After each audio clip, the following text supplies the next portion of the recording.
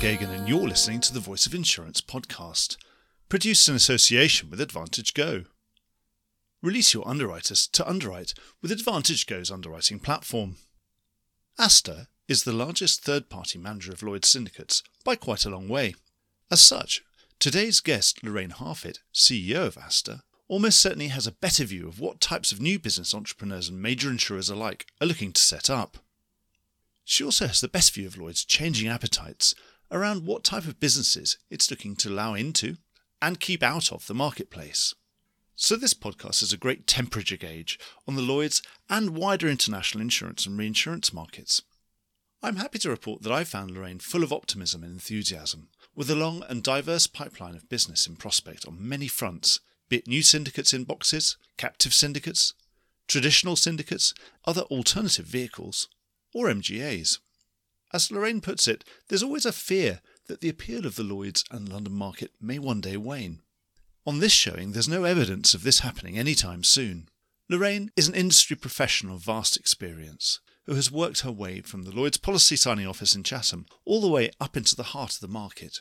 She knows this business inside and out, and she's great company.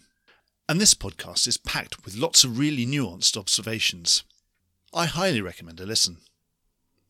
Enjoy the podcast. So Lorraine, welcome to the Voice of Insurance. Thank you, Mark. It's a privilege to be here. You're relatively new in your role, so why don't you tell us a bit about yourself and your career to date? Absolutely. I guess like most people, insurance was never my dream career at school. And what I actually decided I wanted to do was be a teacher.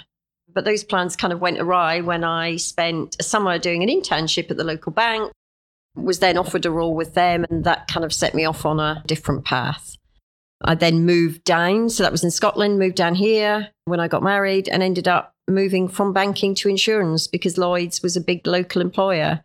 So ended up going to work for them and making that switch from banking to insurance. Lloyd's was a local employer? In Chatham, in Kent. Oh, wow. Of course. So moved from Scotland to Kent, and big building. At that point, there was something like 1,200 people worked in Lloyd's Chatham, LPSO, exchanging, all of that. Yeah, I better say that is the Lloyd's policy signing office, which is what would now be, it's still called exchanging, probably, but DXE, people would know it as DXE, i.e. the processing centre for Lloyd's premiums, which is now the processing centre for all of the London market premiums, having merged about 20 years ago. But there you go. So I'm always on a mission to get rid of abbreviations or at least explain what they are. So that's really interesting. So that's how you came from Chatham. So came from there, was working in Lloyd's and was then lured up to London on the members agency side. So I came up here initially to work for Alston Brockbank agencies and Mark Brockbank and things. So came up, but that was all about looking after members of Lloyd's.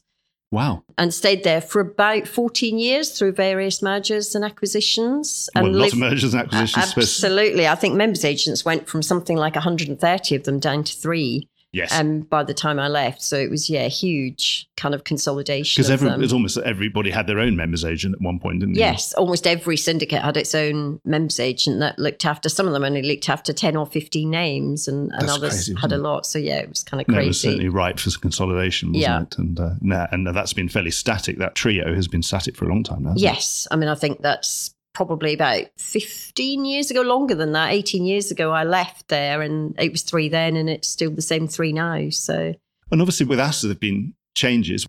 Actually, well, how did you get to Asta? We need to clear that up first. Yeah, so working in the members agency, lived through all sorts of interesting things like R&R and kind of Equitas and corporate members and things like that, which did result in that consolidation, much fewer members, much less members agents, and ended up moving back to Lloyd's, but in London this time. And just one of those things of kind of opportune timing, I guess. I ended up getting involved in the ICAS regime and establishing that at Lloyd's.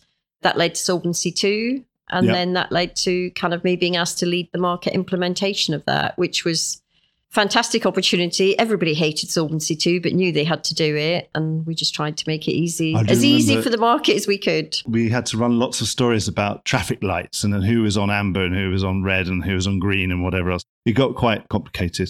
It got quite competitive, the ratings and how they were applied and who wanted to be able to tell the board they'd moved from red to amber. And what did ICAS stand for? That was sort of risk-based capital. Yes, kind of individual capital adequacy Scheme, I think that was it. I'll put that one in the notes if I can remember. Yes. And R&R was reconstruction and renewal. Reconstruction and renewal. The Lloyd's big reforms where corporate capital came in. This is post formation of Equitas, which probably was signed off in 96, wasn't it, for 92 it and was prior for 92 years. and prior years. Yeah, that's where the modern Lloyd's that we know today really kind of was born. Exactly. And really, after kind of finishing that Solvency II project, there wasn't an obvious next kind of role for me, particularly within Lloyd's. There hasn't been Solvency III There yet. hasn't been, no. I think that would be too much for everybody, wouldn't it? But yeah, the offer from Asta was one of those things that came along at just the right time in terms of wondering what's next. So I joined Asta pretty much 10 years ago, September 2013. And then how long have you been in the CEO role? Only a year. Just a little bit less than a year. So I joined initially in a regulatory role, then moved into the COO role fairly quickly. Did that for about 7 years, then took on an MD role as Julian was beginning to do more group and wider group activity, and then took over as CEO just under a year ago. Excellent. So all still quite new. Yeah, new. And what else is new is I came into your building this morning. I got my security pass like I always do, but it didn't say Asta, it said Davies. And so that's a new ownership. Does that change anything about Asta at all? Obviously, Asta has been through change of ownership in the past. Yeah. And nothing seemed to have changed. No, so last time we went through a change of ownership, we did a big rebrand. So previous to that was Whittington. And in 2012, we kind of rebranded as Asta. And that was the last change of ownership we had. The Davies deal completed in July last year. And so apart from the obvious, which you saw as you came in the building and a lot of Davies branding and logos and things around, it doesn't feel like day-to-day things have really changed. Because they're in the same sort of business as you are as well. Yes, so a big chunk of Davies. I mean, Davies are pretty well known in the market for the claims side, but the insurance solutions part of the business does a lot of similar things and is very involved with the Lloyd's market. So it's not a completely kind of strange merger or acquisition for them. It's really broadening their platform. And is it bringing more resource to you, that kind of thing? It's definitely bringing more access to different skills that we didn't have in-house. And I think it's also offering more to our clients, potentially. Davies have got a big back office outsourcing type function. So that's really useful, particularly for new clients as they're building up. But they've got things like consulting and tech division. And, that's really good for us as we're trying to innovate and keep up with what's going on in the market. So you've been at Asta for 10 years. You've been in the market for much longer. And I suppose Asta's really got its finger on the pulse because you're perhaps the first gatekeeper of Lloyd's because you're the major service provider for turnkey admission into the marketplace. So I would imagine that your new entrants business development team are in everyone's Rolodex. Everyone is talking to them. If they have an idea and they want to do something at Lloyd's, I can't imagine that they wouldn't talk to you. They'd be sort of crazy not to talk to you first. There are other service providers available, but I think you would have to be on the list of people that would talk to. So you see a huge rainbow of different opportunities. Knowing that, what's the mood music at the moment in terms of new entrants at Lloyd's? You know what Lloyd's is looking for. What would it see as attractive and accretive to the market in a new business? So how's that changing? Obviously, because we've got a changing market. Yeah, so I think definitely the appetite has changed recently. So I think Lloyd's went through a focus of kind of remediation on existing businesses and it became more difficult, more challenging. They had less appetite. Go away and leave us alone. We're kind of looking after what we've got at the moment. A bit, and it's quite difficult to try and remediate one business who's writing something, but then allow a new entrant to come in and write the same stuff. So I think that exercise had to be completed. There were some new entrants in that phase. And I think Lloyd's has now moved much more into a growth phase, definitely have appetite for growth. Innovation, I mean, we keep talking about this word accretive. So everything says if you're going to come in and be a new entrant, it has to be accretive. And I think what is accretive changes over time. And it depends on some of the existing players in the market, what's there, what's already growing, what isn't. Because sometimes it could just be doing the same thing, but in a new geography. Exactly. So it could be geography, it could be distribution methods. A lot of things have been over the last couple of years tech-based, but we're seeing softer stuff coming through as well now, particularly on ESG and things like that, potential syndicates that are focusing on, be it carbon credit, carbon offset, whatever. So real kind of ESG related things as well. So what out of those are you most excited about? Do you think, these are really going to fly, or these are the things that we really want to get behind, that we're going to put a lot of resource behind, and we think these are going to be our winners of the next few years? Sorry to interrupt in mid-flow, but this is just a reminder that you could be advertising right here, right now, and getting your message directly into the ear of key decision makers in the insurance industry. And you'll be doing it while they're absolutely in listening mode.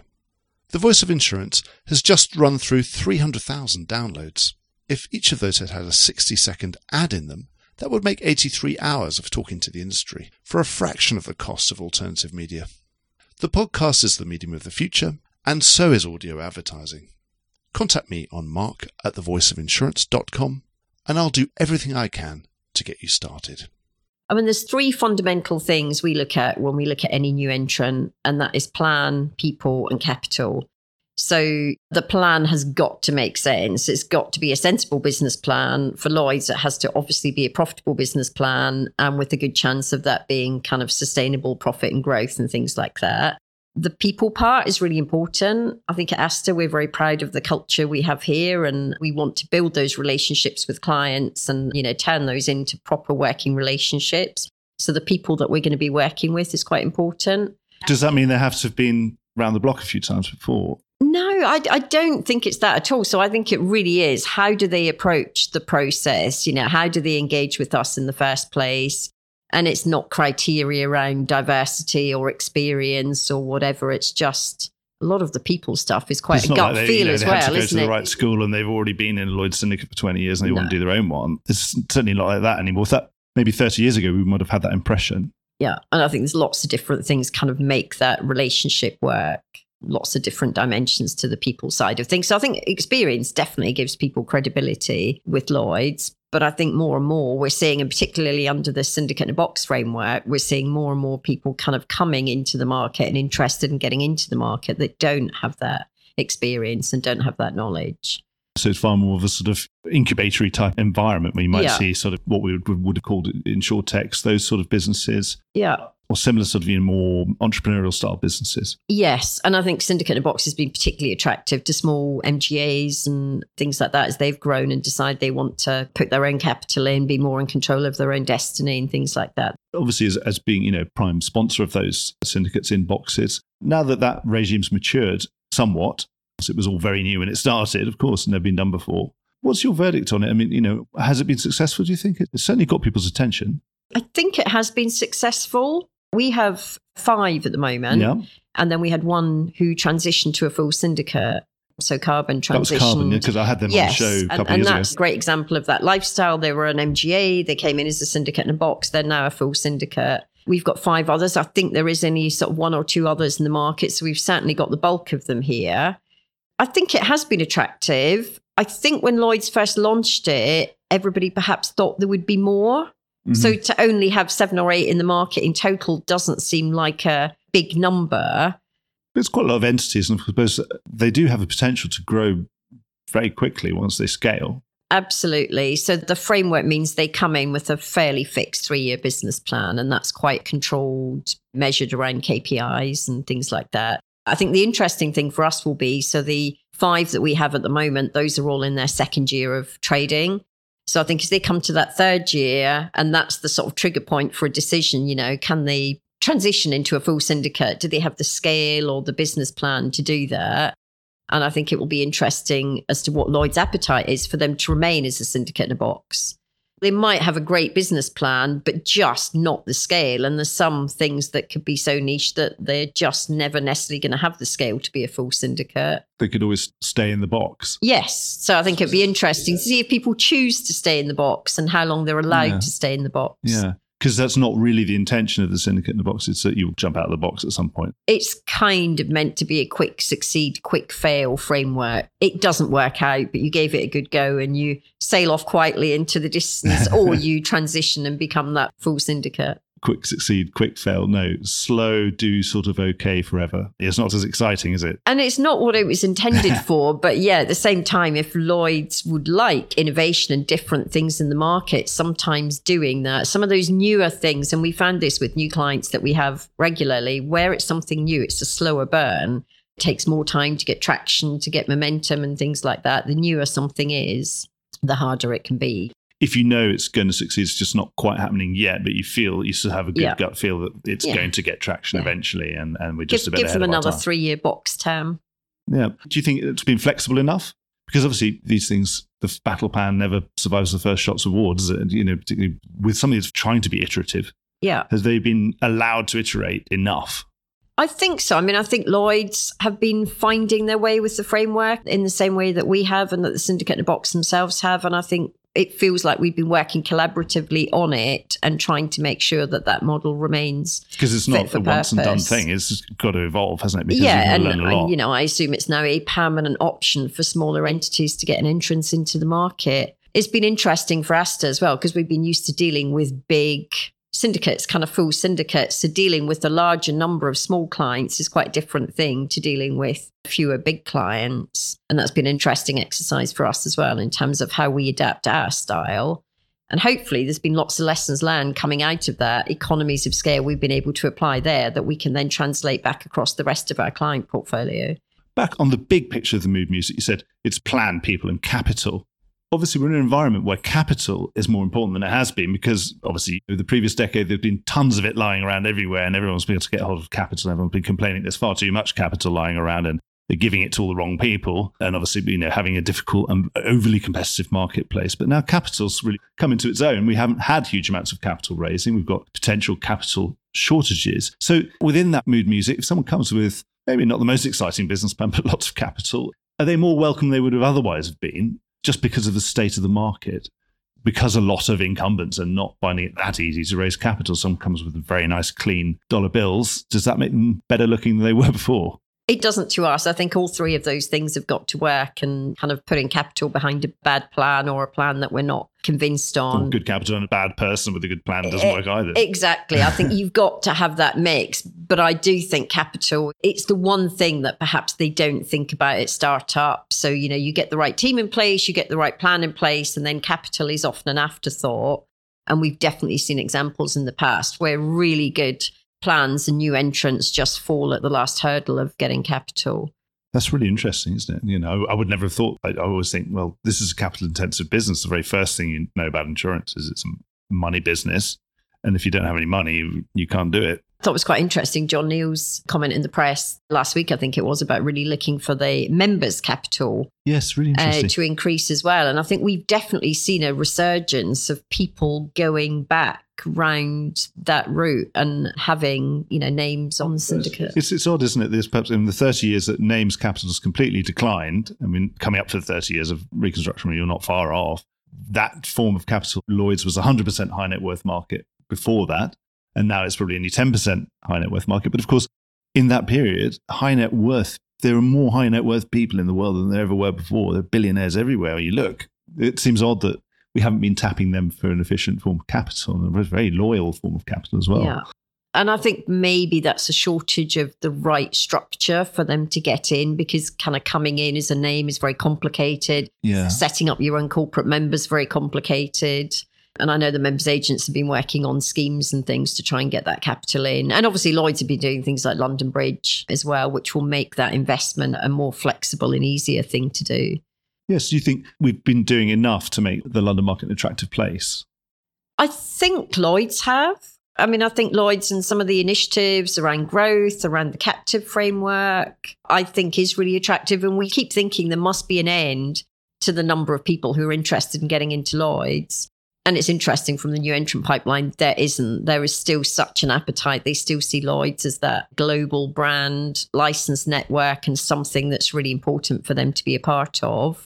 I think the regulation, or the perceived level of regulation, can put people off and can drive them to other jurisdictions. But hopefully things like the Edinburgh reforms and things like that are going through to try and simplify that impact of Solvency II and regulation will really help reinforce. Yes, listen to previous episodes with Caroline Wagstaff and other members of the LMG to see how far we get on that. Yeah. But it's still all quite up in the air. We'll see. And of course, these things take years to actually change any kind of perception. And it's still not quite on the books yet, but it's not far off now. Obviously, your business, you manage syndicates that are in boxes, you manage special purpose arrangements, but also MGAs. And you did mention that the captive regime. When you're looking at all of that, which part of that business are you most pleased with? And you're thinking, when you're doing your budget for next year, and you're saying, well, this is the one that's going to be growing gangbusters this year, or whatever, or one you have more expectations of, and this other one, think, well, that's going to be a very quiet one.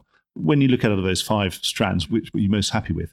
I'd have to say all. And it's a good market, so you could easily be happy with all of them. And I think it is going down the MGA route was always a bit of a diversification for us. So in a period when Lloyd's weren't growing as much and weren't as open to new entrants, then having that MGA platform meant we could still accommodate it's great underwriters. Timing, because I think probably in this podcast in the last 3 years, that's been one of those questions that's been on my lips all the time is, wow, this wave has been huge. So you picked a good wave. Yeah, good timing. It's not showing any signs of faltering, is it? It doesn't seem to be, no. There's still a lot of interest out there. Again, the challenge perhaps for some of the new MGAs is the capacity piece. And I think why some of them hence want to make that transition to syndicate in a box, they're then more in control of their own capacity. So they're with you. They've already got that option sort of in your back pocket, ready. So we could do this and we could do that. Yeah. What about captives? This is fascinating because I had to look in my history books. SmithKline Beecham, which is now the SK part of GlaxoSmithKline, or GSK, British Global Pharmaceutical Company. The captive regime is actually an old regime that's been on the books forever, and then someone dusted it off and gave it a bit of a shot in the arm in the last few years. SmithKline did have a captive syndicate. It's the only one that I'm aware of. Maybe you'd know. I don't know if there was another one. But when do you think we're going to get the first one? It's quite exciting. Of course, it's a great time for captives, of course, in a really hard market. Difficult to find the coverage that you used to be able to get. Every risk manager in the world's tearing their hair out. And of course, Lloyd's has a fantastic global platform and has a captive regime that has been completely underused. Yeah, no, I think there's a great opportunity. I mean, it's something that I know Lloyd's have been working on intensively for the last couple of years. We've been involved quite closely with them in a lot of the discussions and kind of promoting that initiative. I'd love to say that in the next 6 months or whatever, we right? Couldn't possibly say. Always lots of discussions ongoing, but I think it will be interesting. Lloyd's are definitely very keen to get one in. And I think it feels like one of those things, once there's one, and particularly if that's a relatively kind of big name, household name or whatever, then it really will start to come in. We've been doing a lot of marketing, so World Captive Forum and things like that. And it's amazing how much interest, the kind of renewed dusting down of the model, as you said, just how much interest there is. You're not going to need much fronting when you've got 183 licenses or whatever it is. It's difficult to top them all up. That's the real attraction. Yeah. When you're talking to captives, that's the really attractive piece for them, is they don't have to use the fronting piece. It reduces their costs. It just makes them generally more efficient and more economic. And then, as you say, you combine that with the hard market and what they're paying for those insurances externally. And it should be good for Lloyd's, one presume, because it's bringing business into a sphere of influence, into an ecosystem. Because again, you could then have relationships with Lloyd's syndicates. You could buy your reinsurance within the Lloyd's market. You could do all sorts of things that you might not have thought of doing once you're in this environment. And while the captives themselves may be relatively small in terms of GWP, as you say, it might bring some of those big players that are not currently associated with the market in and just kind of help the overall growth and support in the ecosystem. With the MGA business, I've had a few people on the show being actually quite open, saying that they expect to get squeezed in this market. Well, first, the reinsurers did get squeezed because their retro costs went up quite sharply. And at the beginning, they weren't able to pass it on.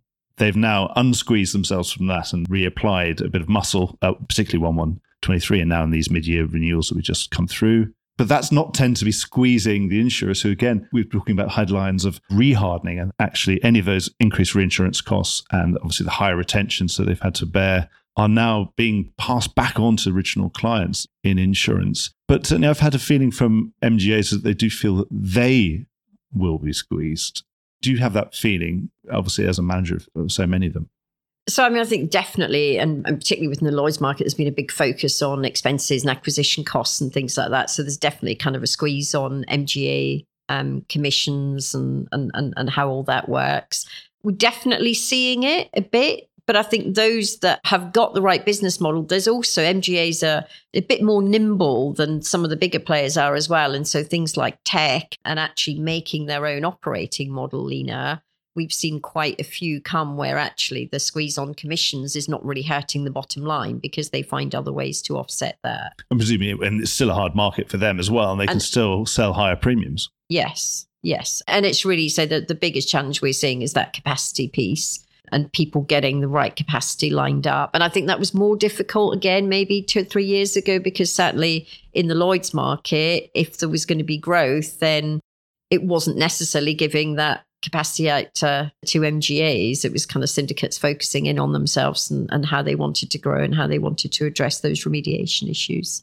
One thing I want to ask you, I know you're not necessarily the world's expert on this, but it's been one of these things that become common currency in the marketplace, and certainly a lot of opinion pieces about it written in the press, to say that Lloyd's really isn't the place to do reinsurance anymore.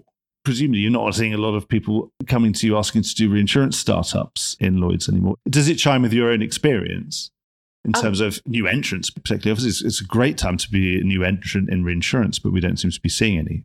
No, and as you say, there doesn't seem to be. I mean, it is something that's fallen away. So I think partly because of the performance issues and the remediation issues and the results over the last few years, then the reinsurers really took a hit. And you've had some quite big names pulling out of that. Blenheim, Kiln, there's been quite a few recently pulling out of that market. So it's definitely not seen as sort of flavour of the month within Lloyd's. And presumably any new startup could get different capital regimes elsewhere that are probably a bit more efficient for them. Potentially. And I think a lot of the big players as well have got different platforms, haven't they? So it's, do they put that business in Lloyd's or don't they? And if it's going to help get the business plan through without that in it. I suspect Lloyd's want to retain a chunk of reinsurance business. You know, I would think they would still want to be seen as a home for that. And who knows, that it kind of may start to increase again in the market, but it's not something we're seeing a whole influx of new entrants trying to do. So just in general, should we be expecting lots of activity on new startups? You've been able to keep going through the softer market, now you've got a harder market. Do you think we're going to be doing more this time next year? You'd have put on more business than you'd have done this year? More new entrants? We certainly won't put on more than we have this year, I don't think. I mean, we had for 22, that was a pretty extraordinary year for us. And we onboarded 5 syndicates in a box during the year. And we had 2 new syndicate launches at the end of 22 as well. So that was a real chunky growth. Generally, we'd expect to be onboarding 1 or 2 new clients a year. So doing 7 in 1 year was fairly exceptional, but we're still seeing a huge amount of interest in the pipeline. And we've got 2 or 3 things burning along at the moment that may or may not come to fruition. Do you have a good hit rate? One presumes that once they've got through your hurdle, when you say yes to something, that probably means it's likely to get accepted on the 12th floor of Lloyd's. Yeah. And you can never second guess, and moods and appetites and things change. But yeah, I guess we pride ourselves on reputationally, we would not want to be taking anything to Lloyd's that we didn't think had a realistic chance of succeeding. So I guess roughly over the last quarter, we've seen something like 50 new business opportunities. And of those, 30 have gone straight away. Yeah, thank you, but no thank you. We've got 17 of them sitting kind of in the hopper, waiting on more information before a decision is made. And there's only 3 of those 50 actually being progressed at the moment as good, strong opportunities. So it's a fairly small hit rate in terms of what we see coming through the door, but we'd like to think it's a pretty much 100% hit rate on anything that we actually try to launch. So you're in a fairly happy position. You could say that your business model is unstable, couldn't you? Because you depend on new entrants. And if there are no new entrants available, then you've got no new business. Yeah. I would say it's changed over the last 3 or 4 years. So I think 3 or 4 years ago, you'd be exactly right. If we didn't have new entrants, then gradually all of our existing clients would just kind of sail off into the sunset and things like that. We've definitely seen a shift in kind of temperament and appetite for establishing your own managing agency. I think as the level of regulation goes up, as the implementation of new things, whether that's the Rio framework at Lloyd's, whatever it is, they just all add layers of complexity, specialist resources on things like conduct risk, ESG. And we're actually finding that clients' appetite is really changing. So maybe 8 years ago, it was always a 3-year, 10-year. Now it's begun to be more like 5, maybe even 7 years. Because you've had clients that stayed with you forever. Really. Yeah, some with no stated intention at all of setting up their own managing agency. Very happy to leave that regulatory piece and things. So I think the view of third-party management is beginning to change slightly and becoming to be seen as a kind of longer-term option, not in and out as quick as you can. Yeah, absolutely. Well, more power to you. I've come to the end of all the questions I was going to ask you, which seems incredibly fast. So maybe there's something we've missed. I can't think of anything particularly. Well, in that case, Lorraine, it only remains for me to thank you for coming on the show and giving such an interesting view of the temperature around the Lloyd's market and where things are happening. But it sounds like things are happening everywhere. So we want to watch this space for new syndicates in boxes, new syndicates, captive syndicate, one hopes, sometime soon, and SPAs and other things in between. And, of course, new MGAs. Yeah, absolutely. Very excited about what it might be that pops out the woodwork first. Well, we'll have to keep our eyes peeled in the press to see what the first is to happen. But it sounds like we might be expecting activity on almost all these fronts.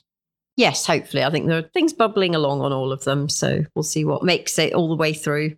Thanks very much. Well, but thank you. It's been really lovely to talk to you. No, thanks for coming on the show. Thank you. Well, I hope you enjoyed today's episode. If you did, don't forget to subscribe or leave a like or a review or recommendation on whatever podcast platform you used to access this programme. These really help get the word out. Before we go, just a quick reminder that advertising slots are available here and in other places in the Voice of Insurance podcasts. Podcasting is the fastest growing medium and attracts a high quality audience of key decision makers. It's also an intimate medium where you, the listener, are right in the room with me and the interview subjects.